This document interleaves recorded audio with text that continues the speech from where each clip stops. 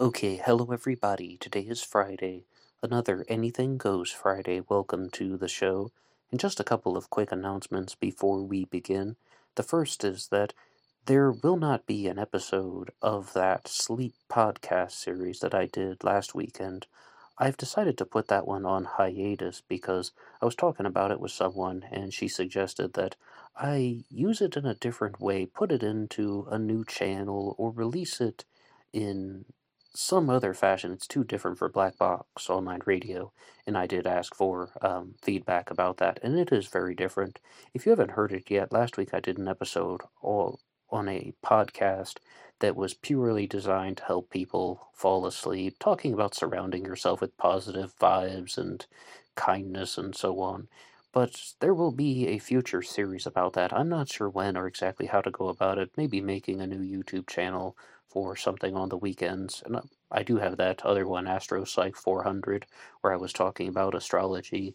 Maybe it would even fit better with something like that, but I do appreciate everybody who listened to it. And also, there will be a regularly scheduled debunking episode that is going to come out, because on the weekends I've been doing a debunking series about the Zodiac Killer, where I talk about some suspects that I think are absolutely not the Zodiac. So there will be something out this weekend. If you haven't liked and subscribed to the channel yet, you can do that now. Then you can follow along with all of these discussions. Speaking of the Zodiac Killer, I have just received my copy of America's Jack the Ripper, and I also have another book from the same publisher, Korsgaard Publishing, and it is called Rescued and Restored: The Memoirs of a Death Row Inmate by Raul Cortez, and there's an essay in it that is also by Soren Korsgaard, who provided me with this to discuss here on the channel, also to read for myself, and I got a little bit fired up thinking about some things, because that's really what Black Box Online Radio is. I share my journey with you. I go through things. Whatever material I'm exploring, I put it out on YouTube. And that was really the case because for years I did this as a daily segment. It was like a 20-minute podcast, and I would just talk about whatever subject I was following, whether it was true crime or political, sometimes even historical, talking about the presidents and Karl Marx. All kinds of episodes are available on Black Box Online Radio. And that'll lead us to two sort of icebreaker questions.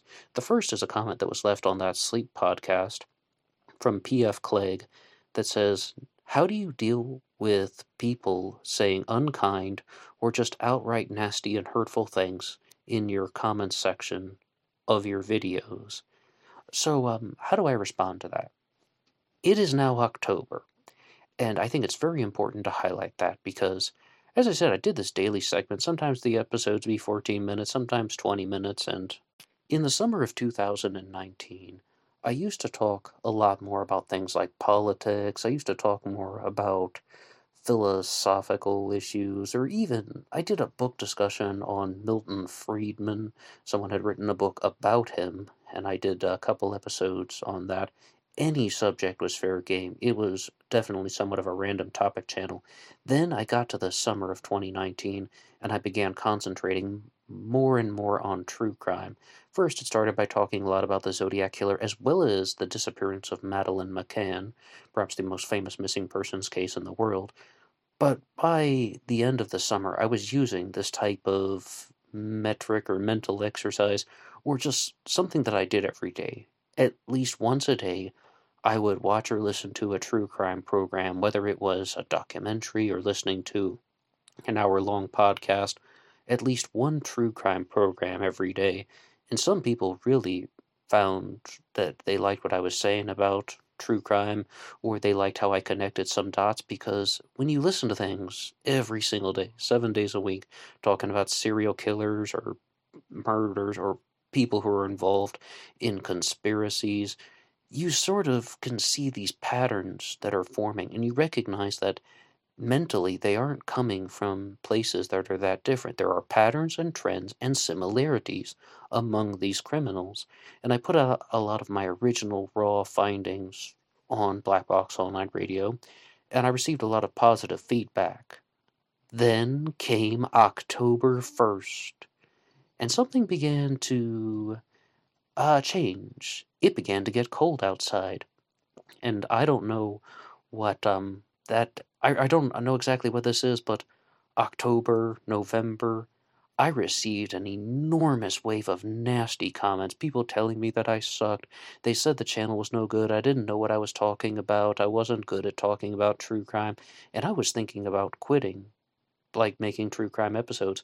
I was thinking about, like, to cease and desist that stuff, and I was gonna try and rebrand the channel as something that is closer to that sleep podcast, doing more about the revolution of consciousness, talking about, stuff like that, consciousness and pseudo-spirituality, but I decided not to. Why? Because I wanted to know more about the Zodiac Killer. I wanted to actually see if I could try and get some answers, and I was very curious about certain theories in the Zodiac Killer mystery, so I kept exploring that material, as well as a host of other true crime cases.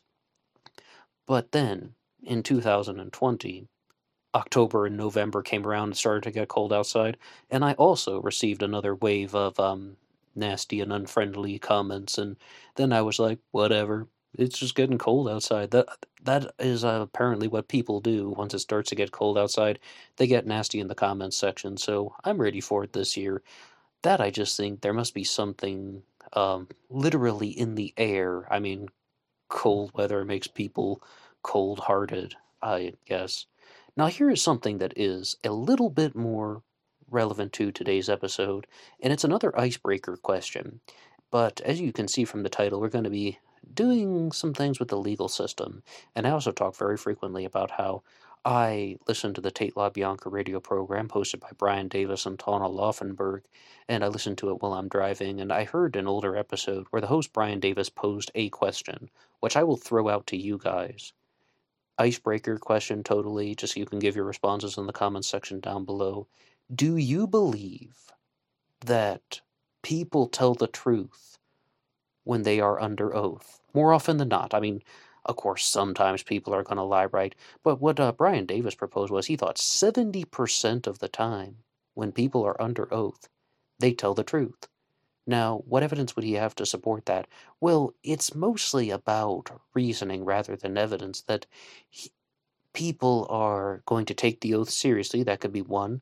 Or they are afraid of the consequences. They don't want to get charged with perjury. They don't want to be exposed as a liar. There could actually be very severe reactions for not telling the truth under oath. Like, what if somebody found out they were lying? How would that affect them? And they are very much aware of that.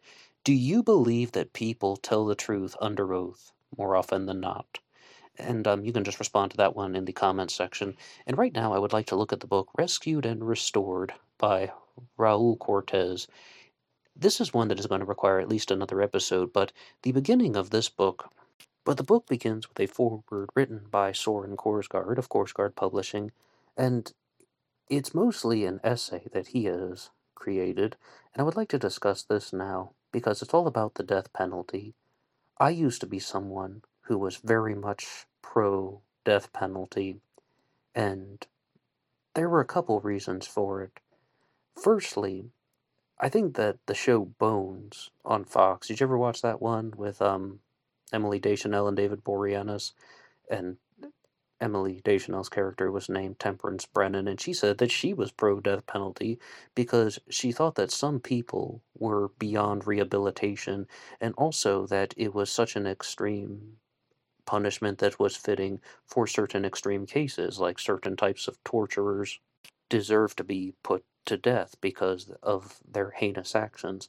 And also, I used to watch the show Lock Up every weekend. It was on MSNBC. I don't really get too close to that channel anymore, but I loved their weekend episodes because they would do these marathons of Lock Up. And there was this one guy who had to have 5 different prison guards escorting him everywhere, and one of them was holding the camera because just to document his actions and what he would do to the guards. I think his name was Henry Hodges or Harry Hodges, something like that. But the point is, he has to be escorted by this team everywhere, and they have to videotape and record everything he's doing. because he's extremely dangerous and he's projecting his dangerous energy onto them. No matter whom he's around, he's trying to destroy them. And if you just leave somebody in solitary confinement, then that is bordering on cruel and unusual punishment. Therefore, ending somebody's life has, well, what I viewed at the time was something that was an alternative to that, an alternative to the destructive behavior. But there's a way to put this in a nutshell. Someone is so dangerous that they are beyond rehabilitation, and the only way to keep them incarcerated would be doing something inhumane. Therefore, the solution is to end their life, even though that is something that is not very pleasant to think about. That's the way I used to think in the past. As I learned about more true crime cases over the years on Black Box All Night Radio, I mean it specifically on this channel, that's what really encouraged me to move away from being pro-death penalty and becoming more anti-death penalty. And there's some big points that are mentioned here in the Soren Korsgaard's article. First, I'll read this one here. The death penalty is a humanitarian disaster. If you are to read a book written by a condemned man, we should have a bare minimum briefly discuss the implications of capital punishment. Setting other matters aside for the time being, the most important question which needs to be addressed vis-a-vis capital punishment is this. Is it infallible? Let us take a historical example. Before I get to that one, I want to say one thing about which encouraged me to move away from the death penalty. I was listening to an episode of the show Progressive Voice, which is available on YouTube, and the host said that 4% of people who are executed are wrongfully executed, like they are innocent people. 4% of the people on death row who actually make it to execution are innocent. And that same statistic was repeated on Last Week Tonight with John Oliver. And somebody called me out in the comments section because they were like, hey, you're talking about statistics, but you weren't citing your source. And then I told them that I heard it on a Progressive Voice, and then it was later repeated on Last Week Tonight. But even if hypothetically I got the numbers wrong or they got the numbers wrong, it is still possible that someone could be executed and they were innocent. The possibility exists if you have a system in place like that. And another thing that altered my thinking is I did an episode on the presidential candidate Lincoln Chafee, believe it or not, and he's used to be the governor of Rhode Island, and he told this story of how in the 1800s, one person was wrongfully executed in the state of Rhode Island, and then they decided that one is more than enough. We are putting an end to the death penalty. Because of that very reason, someone could be wrongfully executed. And those things have really altered my thinking. But I would like to look at some points here in Soren Korsgaard's essay. First, I think that there's one impressive thing about this essay, and that is that he is able to weave together so many real, true stories, because sometimes people lose their lives, they are dead and gone, and all they have left behind is the story. I'm going to read something from page 10 on his book. For example, one of the most grotesque instances of judicial murder in the state of Texas involves Larry Swearingen, who was murdered in the state in 2019. Shortly before his execution, his appeals lawyer, James Ridding, said, "They're going to execute someone that legitimate forensic science has proven innocent." In the year 2000, Larry was sentenced to death for the murder of Melissa Trotter, who had been strangled with one leg of pantyhose. Joy Carter, the Harris County medical examiner, testified at the trial that the victim had been dead for 25 days or so prior to the discovery of her body. The medical examiner later recanted her testimony and in a 2007 affidavit stated that the victim had died more than 2 weeks before she had been found. Several other experts, including forensic pathologists, forensic entomologists, and a forensic anthropologist, agreed with the 2-week time frame, which was determined by a variety of methods, and including examining insects that were found on the body. This means that Larry Swearingen had been in prison at the time of the murder. He later said, "I was in no position to have committed this crime, literally in no position, as I was in the county jail." As a nail in the coffin, Dr. Victor Whedon, a forensic pathologist at George Washington University and former president of the American Academy of Forensic Sciences, released a detailed analysis that concluded that there was considerable evidence to suggest that Miss Trotter was not killed on the day of her disappearance, but was held and killed later, and her body was dumped in Sam Houston National Forest sometime after the arrest and incarceration of Mr. Swearingen. And there is a challenge question that is posed here. How could he then be convicted, sentenced to death, and executed despite several appeals spread out over nearly 2 decades, you might ask? I can attempt to answer that, not based on the content of this essay, but on how these things are presented as someone who follows a lot of true crime programs and stories. The first is, let's look at some of these. Forensic pathologist, forensic entomologist, and a forensic anthropologist. I'm going to make a very bold assumption that not every person on that jury and not every person who was watching the media coverage or learning about this case was a scientist. So, therefore, the scientist is going to present their findings, and then the attorneys are going to interpret the findings of the scientists, and they're going to try and present it in a way in which the general public and the viewers can understand. So, you're dealing with a lot of persuasion tactics. I frequently talk about Scott Adams, the writer and host of the show Real Coffee on this show. He wrote a book called Win Bigly Living in a world where facts don't matter, or persuasion in a world where facts don't matter, I think is the exact title of the book, because that's it. It's about persuasion tactics. And I think a lot of people would not be able to follow along with the science. But we all have to admit this. I'm not a scientist. Not everyone is a scientist and can actually examine scientific data for themselves. So it can be manipulated. Data can be misconstrued, misrepresented, and people can genuinely misrepresent things. Either side of the legal aisle could do this to further their agenda. I'll read something else here from the book. During the trial, Texas Crime Lab technician Sandy Muzalowski testified that another leg of pantyhose found in Swearingen's residence was a unique physical match to the one wrapped around the victim's neck, to the exclusion of all other pantyhose. This would later be shown to be a deadly lie.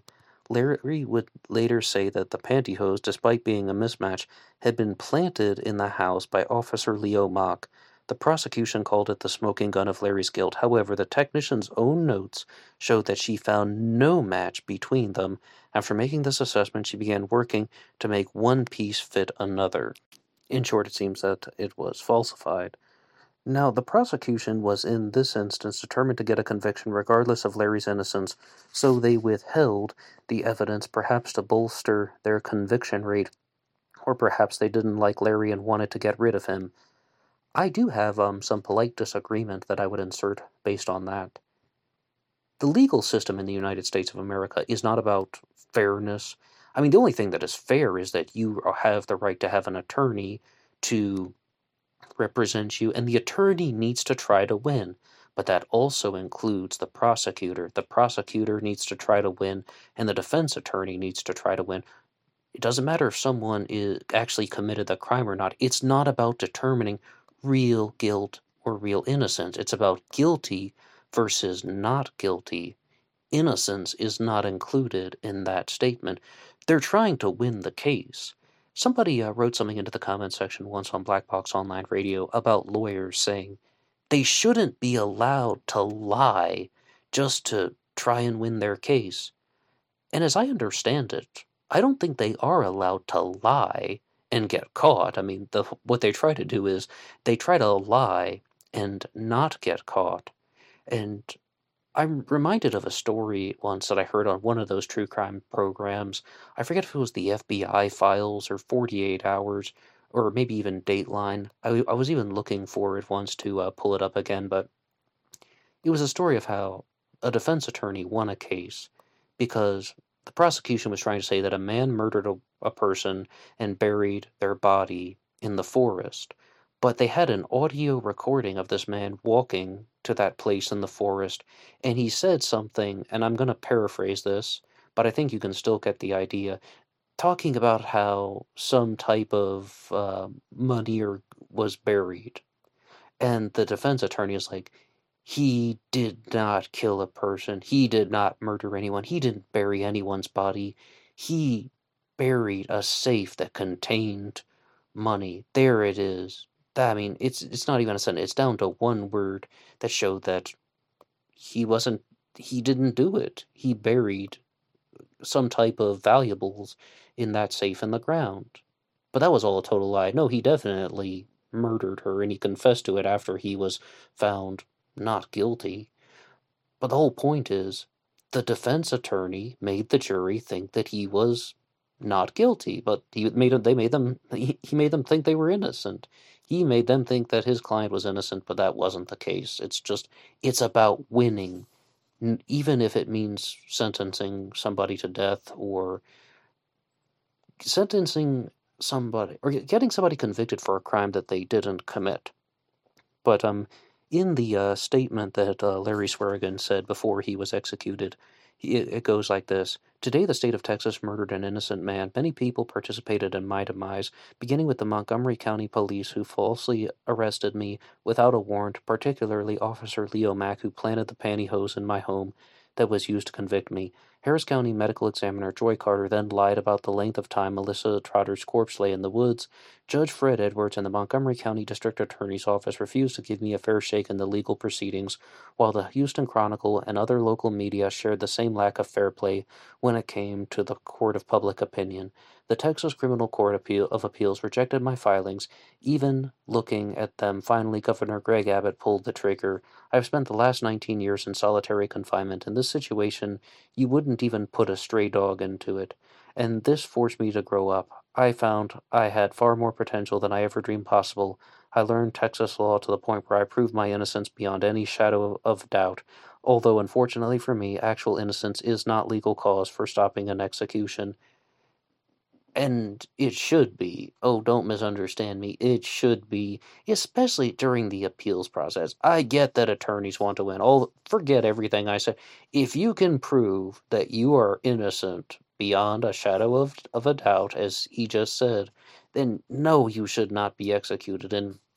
But the whole point is that this is something that has encouraged me not to support the death penalty anymore.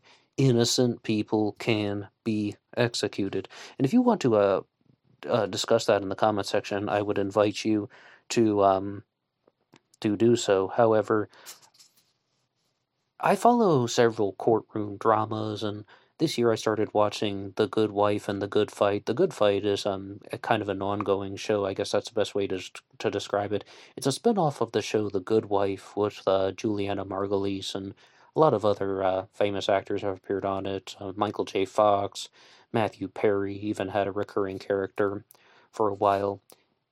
But they even talk about how, and then that's a fictional show, but they show how scientists can be manipulated. Oh, well, if you don't say this in court that supports our agenda, well, then there are going to be consequences for you. One of the characters was this British doctor, and he's like, I will not be a part of this. I have absolutely no reason to diminish the integrity of the scientific method which I've devoted my life to.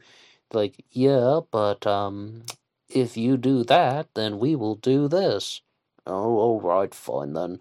So, they put pressure on people to say certain things, even if it's not scientific, because the general public doesn't understand science. And the sad thing is the general public doesn't even really want to understand science. Rollo Tomassi, who is the author of The Rational Male, put out the 4th volume of his series, which is talking about some of these things. It covers more different subjects, but he has one line in there when he says that people who are not scientists accept science when it supports their agenda, when it tells them what they want to hear. Oh, no, but if science tells you something that you don't want to hear, then they dispute it. They say, oh, well, that's not real science. Or they dispute the person that it came from. They're saying, oh, well, this guy isn't credible. He's a scientist, but he's doing inappropriate methods because it didn't give them the conclusion that they desired from the beginning. And I would like to go to a different part of Soren Korsgaard's essay here that says the most important conclusion is that innocent people are killed by the state. The state is a diffuse term, in this case covers bloodthirsty and evil jurors, judges, and doctors, and other prison officials who carry out the atrocious deeds. As far as bloodthirsty behavior, Soren Korsgaard also says something about how even though one of the people that he writes about in this essay, he covers multiple cases. I just wanted to talk about Larry Swearingen because I thought it was a very clear example. But the family of one of these men who was executed and turned out to be innocent was absolutely for the execution. They wanted revenge. They thought this person had murdered their daughter, and they wanted just that, revenge in a bloodthirsty way. And then Soren even says that some of the jurors can be referred to as bloodthirsty. And I often go back to that one episode of Dr. Drew that I heard one time just while channel surfing, where someone said that this represents a dark and almost violent side of humanity that was always there, but not very widely talked about until the media came about, until we had video recordings and the internet and sharing these things online. And Will Smith said something very clearly about how conditions and the way people think, it's not changing, it's just being filmed. And we also have much easier ways to share even books like this one, and sharing recordings like this online. People find out that humans are actually very bloodthirsty. And this is going to sound like a really weird pivot, but I used to watch the Artie Lang show. It was on the Audience Network on DirecTV. I just got the YouTube clips, of course. And Artie Lang used to be Howard Stern's right-hand man, but he had some trouble, still does. And one of the guys who was on his show was named Mike Bichetti. He's a comedian. He would tell terrible jokes, then he would just say, "Thank you, okay, let's move on. You guys are great." And somebody asked him a question once.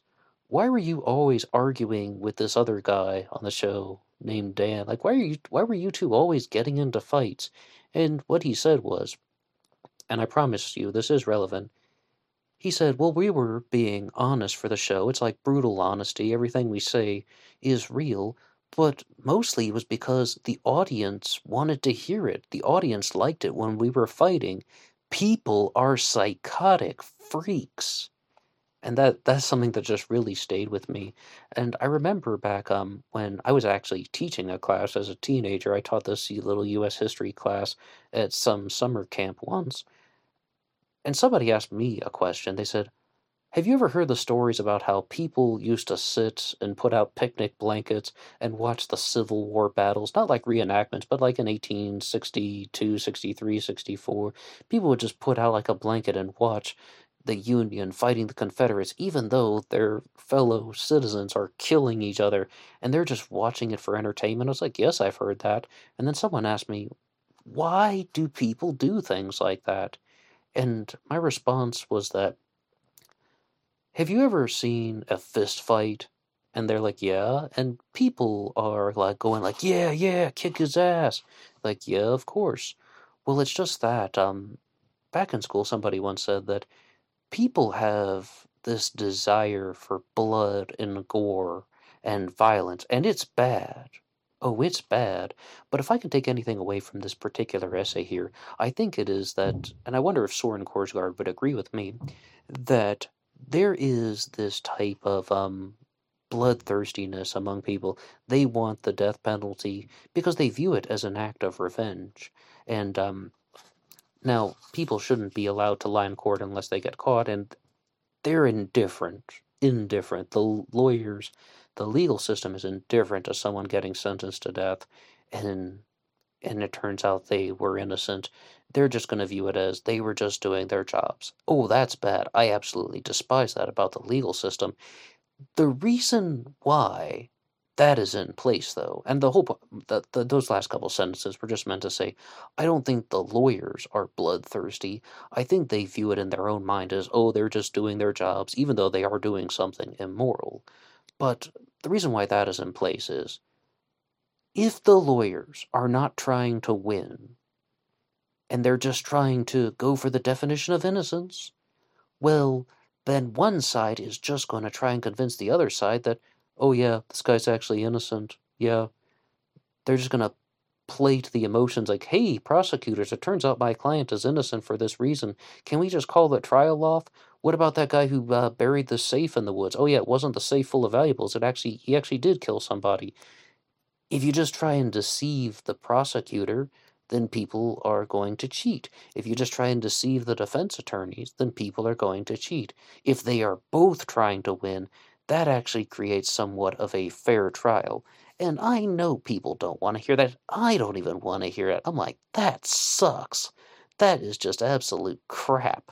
That people are going to try and put you to jail. You might even be sentenced to death for something you didn't do just in the name of winning. It's a messed up world. I wish we had a better alternative. And I would like to go to a different thing that is on page 16 here in the essay by Soren Korsgaard. And it says, evil prosecutors, like in Larry's case, may also hide or even destroy exculpatory evidence, compounding matters. The bias of science is best exemplified by considering that those who are working for the prosecution argue in favor of the prosecution's case, while scientists working for the defense argue their case. Then there is also called junk science, which is a term that covers pseudoscience presented as being robust and mature, or simply scientific disciplines that are falsely regarded as being accurate and reliable.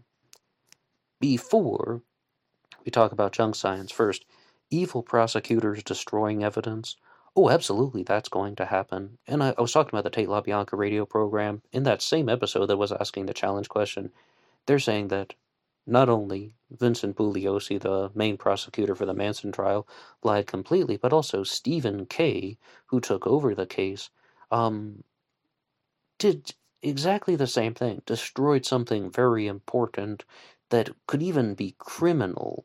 And they said they're going to reveal that in a future episode. I can't wait to find out about that. Stephen Kay from his mother. But I definitely recognize the unethical nature of that. And to go off on a side note about Vincent Bugliosi, the Tate LaBianca radio program exists because, for two reasons. The first is to find out the motive for the Tate LaBianca murders, what was really going on, and the second is to show that the prosecutor, Vincent Bugliosi, who went on to write the book Helter Skelter, lied. He lied, he abused his power, he cheated, he didn't deserve to win. He didn't give people a fair trial. For these exact same reasons, talking about destroying exculpatory evidence, compounding matters, I mean, I understand that they want to win, but they're playing this game of, I'm going to cheat. I'm just not going to get caught. Or even if I do get caught, no one will believe you. As far as the junk science goes, I mean, I just told you about how there is a scientist who has to argue something that they don't believe because they're putting pressure on them in some type of uncomfortable way. It turns into cherry picking the data. It turns into misrepresenting the data, confusing the jury. I mean, that is something else that exists in the legal system. And we saw this very clearly with the Casey Anthony trial because the defense attorney, what was his name, Jose Baez, they did a special about him on HLN when they just said, there are two ways that you can win a jury trial. You can convince or you can confuse. And the Casey Anthony defense trial was all about, the defense that the Casey Anthony team put on was all about confusing. If you cannot convince, you confuse. So if you just confuse the jury, then you can move the outcome to your desired manner. And I think you can see where all this is leading to with the death penalty. That means people can be wrongfully executed. And William Hirons, who was convicted for a murder allegedly attributed to the name the Lipstick Killer, William Hirons spent 65 years in prison, maybe more than 65 years actually passed away in prison, and he confessed to the crime after more or less being tortured. And also, he said very clearly, one reason why he held on to that confession at the time was his two choices were life in prison or the death penalty. And if he got life in prison, he would have had the opportunity to clear his name. If he got the death penalty, well, there would be no possible way to clear his name. And if he had been wrongfully executed. I'm not saying that he did or didn't do anything. He was convicted of the crime, and it's actually possible that he murdered somebody else, and then they just tried to pin a different murder onto him because he was a likely suspect. And Steve Hodel, author of the Black Dahlia Avenger and Most Evil series, says that they tortured him by putting ether on his testicles and so on until he would confess to it. People do some nasty stuff, but also they do nasty stuff because they can get away with it because they're not being examined. They do nasty things without getting caught, or if the people who could catch them are turning a blind eye to it, then they can get away with it. And this shows the lack of virtue, the lack of high regard for the morality and the codes of ethics that they need to be following. But some things in here about Soren Korsgaard's commentary is that he really wants to point out that somebody like O.J. Simpson had the dream team of lawyers. O.J. Simpson was rich, and he was able to buy his way out of the conviction, more or less. There are people to this day that insist that O.J. Simpson was innocent. There's a whole O.J. truther movement, and F. Lee Bailey, one of the attorneys for O.J. Simpson, still maintained Simpson's innocence up into his later years, saying that read his 17,000 words that he's written about the case, and you'll see that there were multiple attackers. And the general public, a fraction of the general public, latched onto that O.J. Truther movement because they have these high-powered lawyers who can say convincing things. I personally believe that O.J. Simpson was guilty of those crimes. If you want to dispute that with me, I will gladly respond to you in the comment section, maybe even do a future episode. But the point is, the average citizen cannot afford the dream team of lawyers with people like F. Lee Bailey, or Johnny Cochran, or Bob Shapiro, or Bob Kardashian, even. They can't afford even one lawyer most of the time. If you can't afford a lawyer, one will be provided to you, a public defender, and so on. So that just kind of, I mean, at that point, I don't really dispute too much that the wealthy are less likely to be executed rather than the poor. And it's a sick, sad, messed up, twisted world. But I would also want to share some things with you guys. If you'd like to follow Soren Korsgaard, you can go to korsgaardpublishing.com. And he also has a website called crimeandpower.com, where he is the editor-in-chief. Korsgaard Publishing has also put out the book America's Jack the Ripper, which I will be talking about in the future. And I'm going to do an episode, though, on Raul Cortez, who is the main focus of this book. I just wanted to respond to Soren Korsgaard's essay, and there are many, many other examples of true crime cases where someone has been wrongfully executed that Soren Korsgaard has mentioned in this book. He also has, let's see, we got 4.5 pages of sources where he is showing where he's getting the info from, just in case anyone thinks he's just making it up out of thin air. There are citations in this book, which is excellent. So, to leave you guys with that, what is your response to the death penalty? Do you agree with it? Do you disagree with it? Now, respond in an open way. You can respond to any of the challenge questions at the beginning. O.J. Simpson, do you think he's innocent or guilty?